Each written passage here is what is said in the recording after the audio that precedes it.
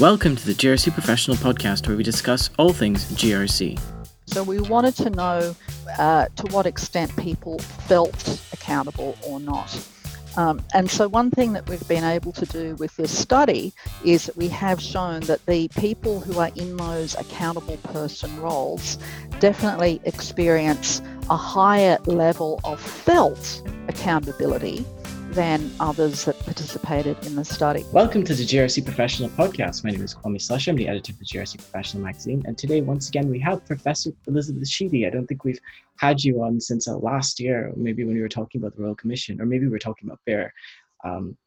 But you're definitely looking at that accountability piece in the past. You are from Macquarie University, and you've definitely done research in this sort of accountability remuneration space in the past. So I guess we could jump straight into it and just tell me a bit about what this latest research is about, very generally.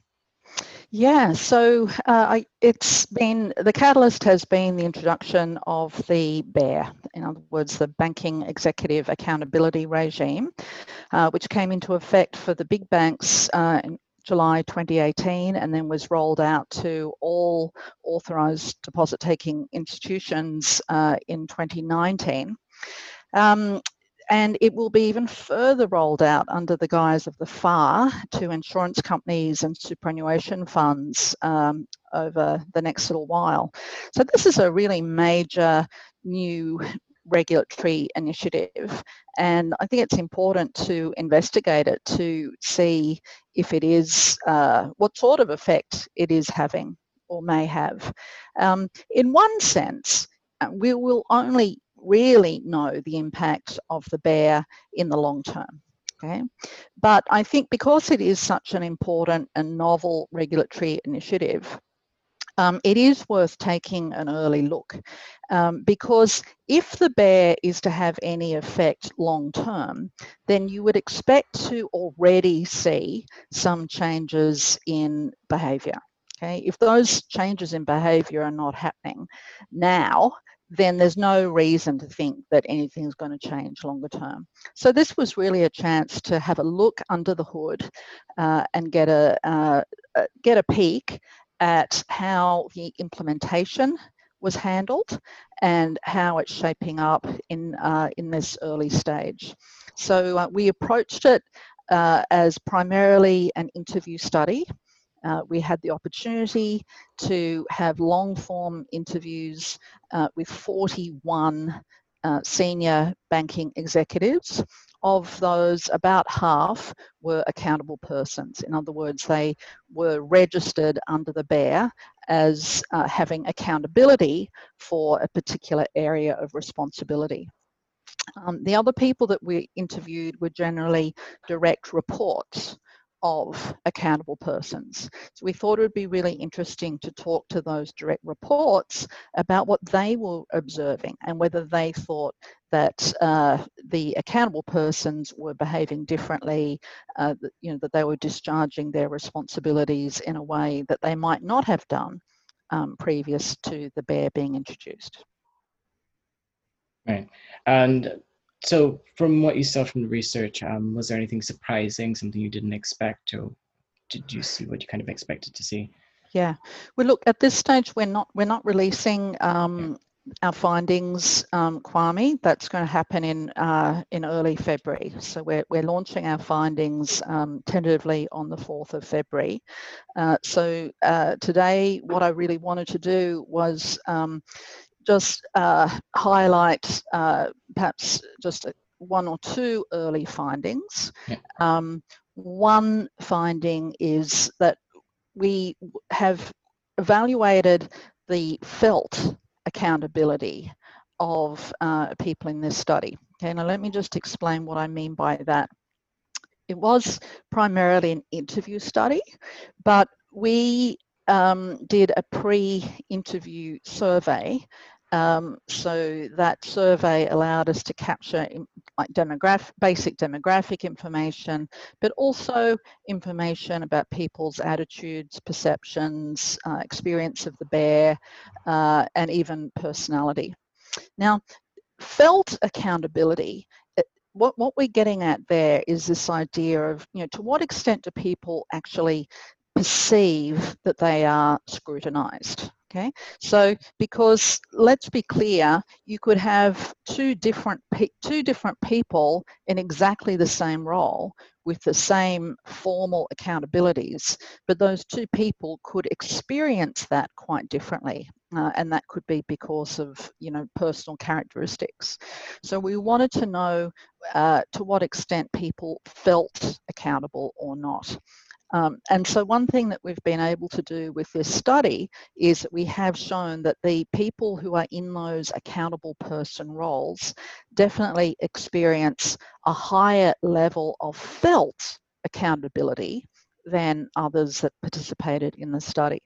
So I guess that's an early sign that the bear might be having some effect. Okay? People are feeling more scrutinized, and that's exactly what has to happen if bear is going to have any effect. Another thing that we did, we also asked people about the risk culture in their organisation.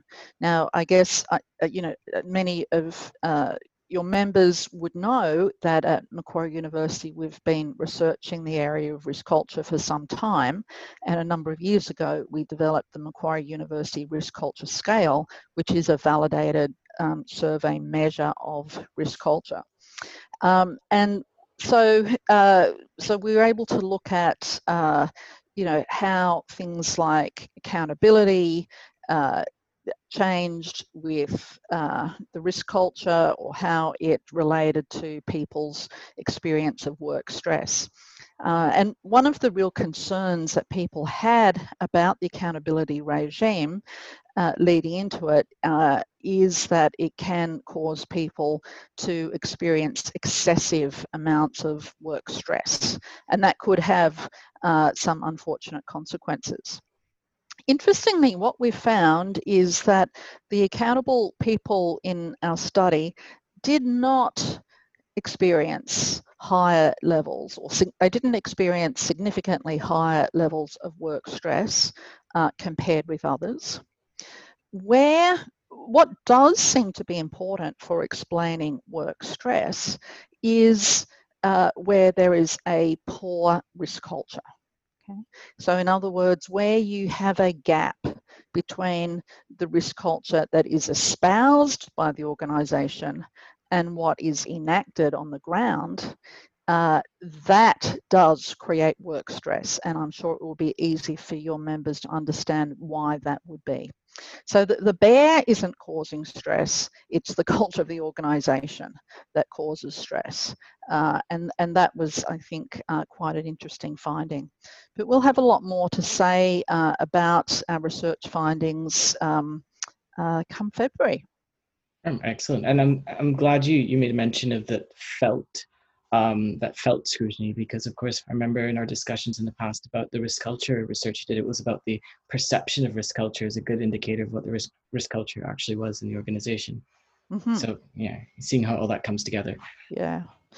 I mean, another thing that I can that perhaps we could talk about today is what has been discovered in the early evaluations of the similar UK regulation.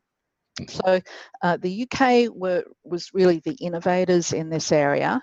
They introduced the senior managers and certification regime back in 2016. Mm-hmm. And our BEAR was modelled on that to a significant extent.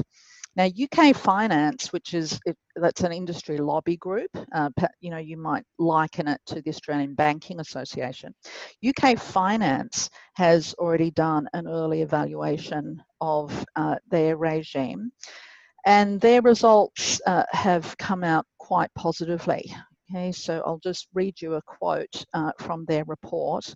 Our key finding is that industry respondents regard the introduction of the SMCR regime as a positive development, which has led to improvements in behaviours and processes within firms. Overwhelmingly, there is a perception within firms that there has been meaningful change, with particular emphasis on a change in culture and behaviours. So that was quite positive.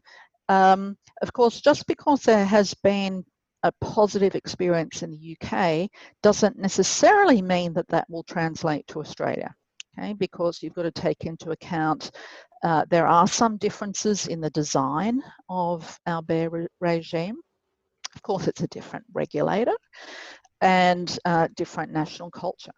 So we can't assume that the positive experience of the UK will translate here. I think it is a genuine research question. And I'm really looking forward to telling all of your members all about what we discovered in early February. Yes, excellent. So anyone who's listening to this podcast, there will be an event in early February with Professor Elizabeth Sheedy discussing the findings of the report. So coming now to the end of the podcast, is there any advice, any observations that you can share with members to sort of give them a bit of a teaser? I don't think I want to say any more than I already have. Thanks, Kwame. That's fair. Okay. Well, thank you so much for your time and have a great day. Okay, then. This podcast was a production of the Governance, Risk and Compliance Institute, and the music was produced by Rob Neary.